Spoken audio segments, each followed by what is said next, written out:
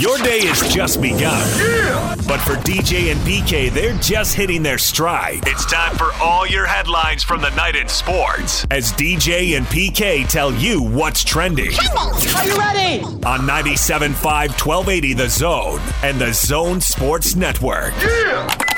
Hashtag Utah Jazz. Last two games we really haven't guarded well. We just got to get that attitude back that we've had for the past month and a half, and you can't start out slow and expect to come back every single game. Eventually, I think teams are going to react and win shots. We hit some shots. We did our thing on offense, but when you let not just one guy, you could easily say DeMar had 38, but we defended him. He hit tough shots, but when you, like myself, letting DeJounte get 3 mid-ranges with no contest, when he gets going, you got Patty, Marco, you got Derek White hitting 3, you got guys contributing to DeMar. It makes it tough to kind of know where the offense is going to come from, and I think we missed little things, even the missed blockouts, stuff like that, things we can control, and we got to get back to the way we've been playing the last month, where it's been aggressive, on both ends of the floor. The Jazz have back-to-back losses for the first time since early December. That obviously is Donovan Mitchell talking about the lack of defense, especially noticeable in the first half when they gave up 70 points, which there's just no way to spin that. 70 is brutal. And they lose to the Spurs 127-120. There were a lot of little things, and we can discuss them all going forward, but too many uncontested shots, not nearly enough stops, too many fouls, trips to the free throw line. And it's funny, the one thing the Jazz did really poorly offensively, despite the fact they scored 120 points, and that ought to be enough to win the game, make your free throws. The Spurs made their free throws. They went to the free throw line, and they were great. The Jazz went to the free throw line, and they were lousy. And that disparity, neither team was mediocre. You're an NBA team, you're under 70%. It just screams you're not mentally dialed in. Now, part of it, you got a guy who's not a good free throw shooter, and even for him, he had a bad night, and that's Rudy Gobert. He was 9 of 18. But other guys missed free throws, too. They started having a little rally, started having a little comeback in the third quarter, and they tightened the game up, but it stalled. Clarkson missed a couple free throws. Conley went to the line. He missed free throws. It's like a turnover. You step the line and you miss 2 free throws like Clarkson did. It's the same as a turnover. You do everything right on offense. But that wasn't where most of the problems were. It was at the other end. And when they fouled the Spurs shot 90%. They're shooting 90% at the line, and you're shooting 69.5% at the line. You're giving away way too many points. But as Donovan pointed out, they also gave away points in a wide variety of ways. Yeah, that's a good way to say it. And stop giving up 120 points in a game. Because if you tell me you're giving up more than 120 points in a game, I know you're in trouble. I know you win some of those shootouts. They won in New Orleans, 128-126. You're not always doomed. I guess you can say the Spurs gave up 120 last night, but Jazz got a few there at the end that were pretty easy and weren't going to change the game. For the Jazz now, that's back-to-back games, giving up more than 120 points. The Rockets, 126-117. That's 126 right there. When they went to overtime with the Pelicans and lost, they gave up 122 points. When they hold teams, around 100, they win, right? Mavericks, 107. They held the Pacers to 88. And the Warriors to 96. The Kings to 101. That's the neighborhood you need to be in. Be within a few points of 100. Start giving up 122, 126, 127, you're going to end up in trouble. And the question now is, and I think this is always a question when you're on streaks in the NBA. Every team has good stretches. Every team has bad stretches. When you're coming off a hot streak and you have that valley, how deep does it go and how long do you stay there? Okay, this is back-to-back losses. Is it going to be 3, 4, or 5 in a row? Is it going to be 3 out of 5, 7 out of 10, or do they turn it right around now and they win 5 of the next 6? And so, yeah, those 2 games sucked, and you gave away games you think you should have won, and you can always look at the standings and if this, if that, woulda, coulda, shoulda, we could be higher. But honestly, if you get out of it, the Lakers had a 4-game losing streak right around Christmas. But you look at either side of that, there's really strong play. There were winning streaks. So it wasn't that bad because you go big picture and you're 14-6. Well, that's going to get it done. So we'll see how long the Jazz stay in this. Donovan says all the right things, But on the court, how quick does that translate to holding some team to 100 points, making your free throws, and getting back in the winning column? Great thing about the NBA, there's always another game coming, and there's another game coming tonight in Denver. 8:30 TNT. Coverage will start at 7:30 with Jazz Game Night, the pregame show. We got the question up online, Facebook. All right, that's back-to-back losses for the first time since early December. Thoughts, explanations? It's a lot of Mike Conley talk. Not fair to dump this all on one guy. At the same time, that wasn't great basketball out of Mike Conley either. So we can talk about that coming up. We got people all over the map. There's people who want to stay patient and let him find his way in this offense, and other people are ready to make a trade. So we got that to look forward to. And coming up, we'll do that in our next segment. And then Craig Bolerjack will be here at 8:30. DJ and PK. Hashtag NBA. Oladipo has it. 12 seconds to go. Long one. Care to chime in? Boom, baby. There you boom, go. Boom, boom. Dame dribbles around, Harden steps back, fades away, 20-footer, got it. He dribbles and drives, he lays it up and bakes it in. The Moda Center fans are on their feet. Damian Lillard hears it, his first career triple-double. Damian Lillard continues to do his thing. The Blazers win again. Now there's still 6 games under 500. Blazers and the Spurs, both on the outside of the playoff race looking in, but both within shouting distance, and they can still get to the postseason with a strong finish. The Rockets, like the Jazz, are going through a tough stretch here. There's no way around it. Harden did play. He didn't play very well. He certainly shot a really low percentage, and he didn't get to the line nearly as much as he normally does. 5 of 18 from the floor. That's below his normal numbers. 2 of 8 from 3. 6 of 6 at the line. Westbrook also played. He had a big game, 39 points, 10 rebounds, 6 assists. But like the Jazz, it's not so much about the offense. It's the defense. They didn't give up 70 points in the first half. They gave up 71. And they lose 125 to 112. So for the Houston Rockets, the slippage continues. They've lost 2 of their last 3 games, and they are in the last 9, 3-6. So lousy stretch for them. The best/worst video of the night in the NBA was probably Elfrid Payton going after Jay Crowder.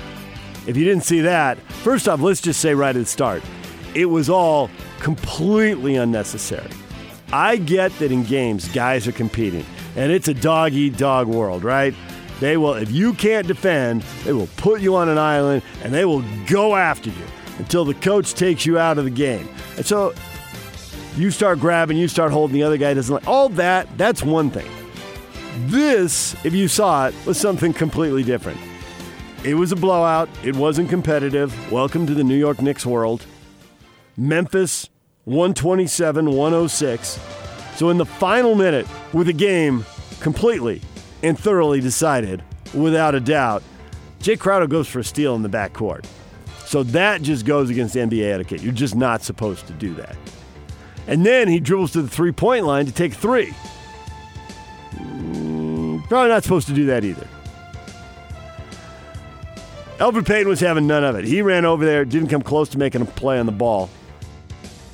Shot was already gone. And Crowder was kind of coming down and landing. And he just puts 2 hands in his chest and shoves him to the ground. And it's on.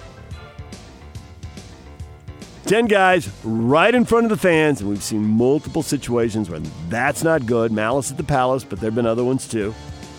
I could be wrong, but I think there was a Piston Nick thing at the Garden years ago that rolled right down along the baseline or the sideline on the near side. I could have the teams wrong, though. I'm a little fuzzy on it, but I definitely remember see a massive humanity and grazing the end of the stands. I thought that's where we were going. Refs, assistant coaches came in, and these guys were hot. And NBA guys don't really want to fight. They don't want to get hurt. They don't want to break their hand. They don't want to have their face broken. They don't want to get suspended, and they don't want to get fined. There's a whole list of bad things that happen, and they get mad, but they don't really want to go. And these guys didn't go, but it did feel to me like they were a little closer to going than the average chest-puffing. This is not your typical little handbags at 30 paces. Bark at each other. It's one of my media friends likes to say. And then, of course, it carried on. Well, they kicked Peyton out for the shove. They kicked Crowder out. Marcus Morris Sr. also got ejected. Morris made comments about Crowder in the postgame, called the shot unprofessional, said the Crowder had female tendencies, then later issued an apology for his comments on social media shortly afterwards. So, I think the NBA League office just got a little extra work. NBA has alerted teams to the impending release of the 2021 salary and luxury tax projections. Everyone's expecting revenue in China to be down, the salary cap and the luxury tax to drop. ESPN saying maybe about $3 million, 116 to 113 for the cap. That'll put the squeeze on people headed into free agency. How long to get that revenue going again, going forward? Most teams have a lot of salary coming off the book in the summer of 2021. So probably more of a short-term squeeze, and then in the long term be able to adjust when a lot of contracts come up.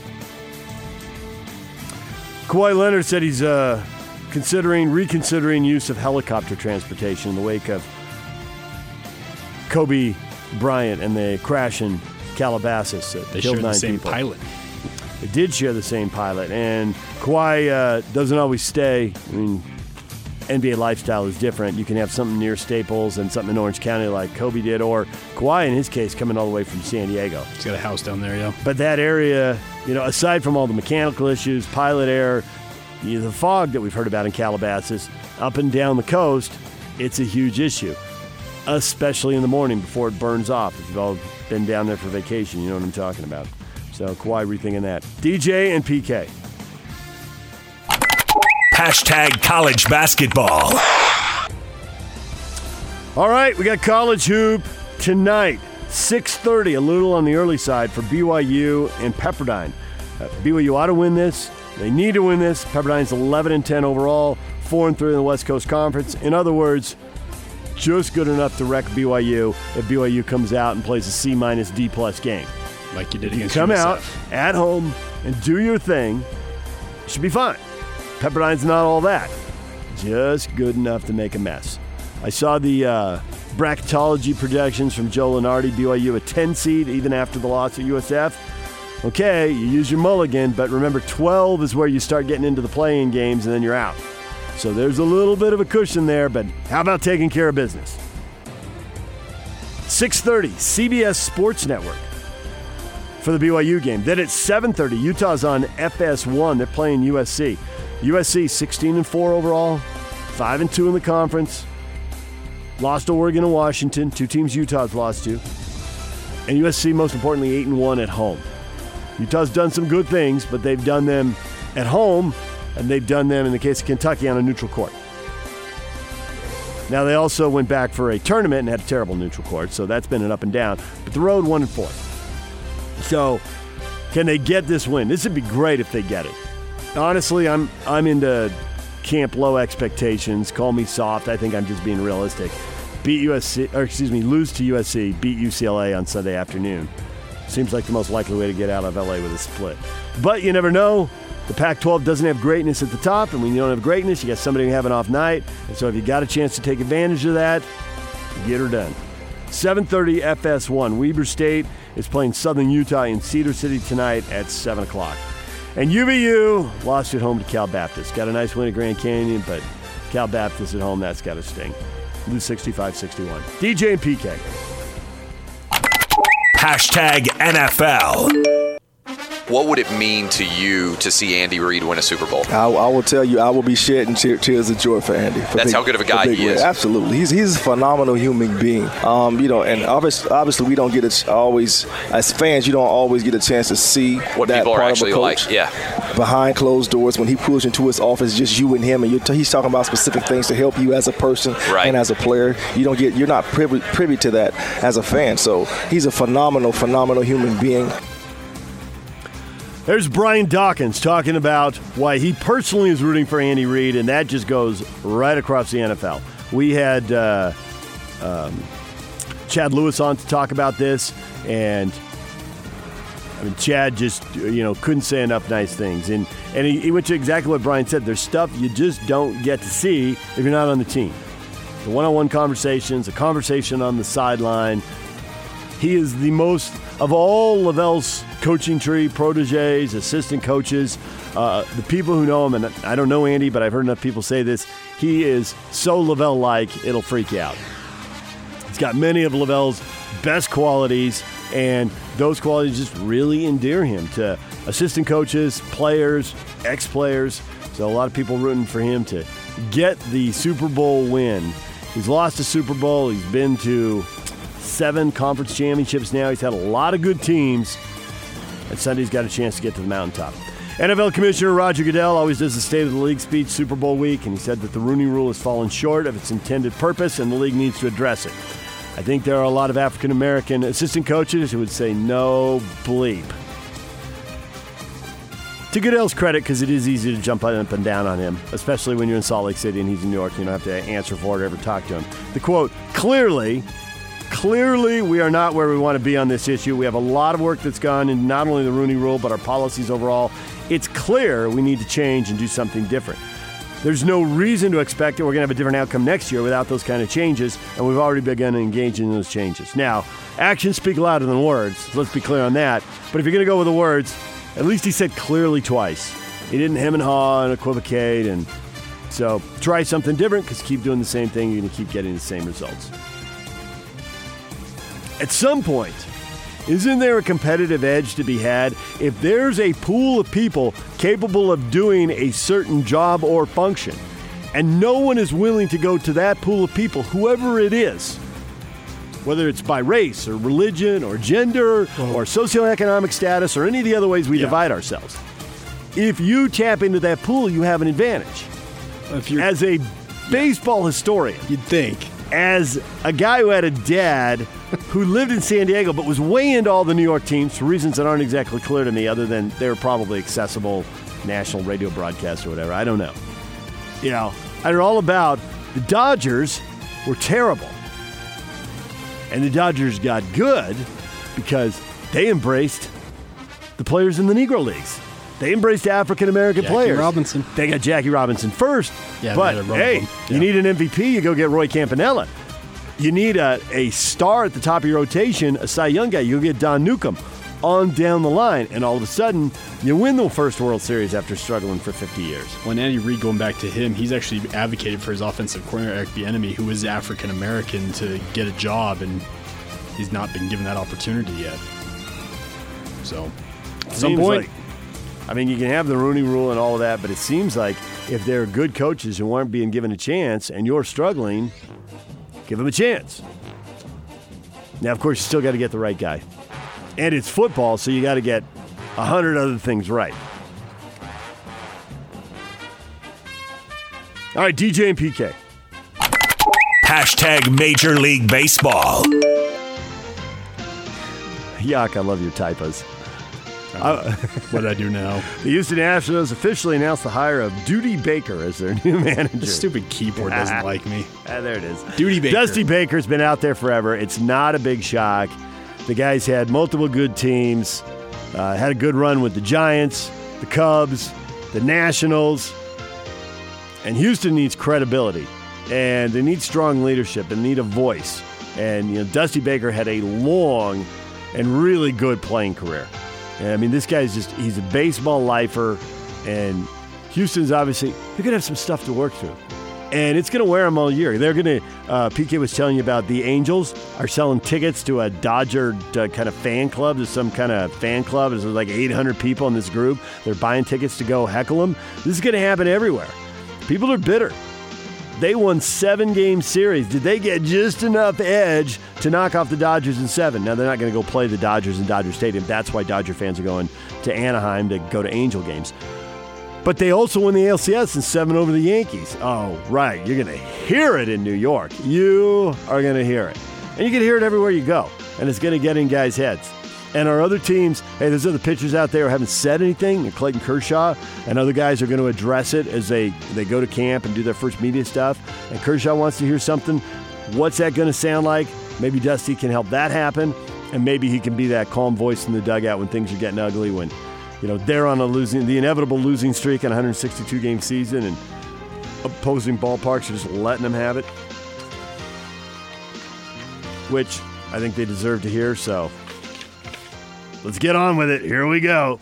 All right, What is Trending is brought to you by Shamrock Plumbing. Receive a free reverse osmosis system with the purchase of any water softener at Shamrock Plumbing. 801-295-1690. That's Shamrock Plumbing. Coming up, Craig Bolerjack at 8:30 to talk Jazz. Reno Maya to talk Super Bowl. We're going to hear more from him because obviously he played for Andy Reid with the Eagles when he was in the NFL. The former Cougar will join us coming up at 9 o'clock. We'll talk Super Bowl with Reno. Coming up next, all right, the Jazz have lost back-to-back games for the first time since they lost 3 in a row in early December. What's going on? What's the problem? There's more than one. What's your, for lack of a better phrase, favorite problem? We'll get to that. Try to fix what ails the Jazz. We'll do that next. Stay with us.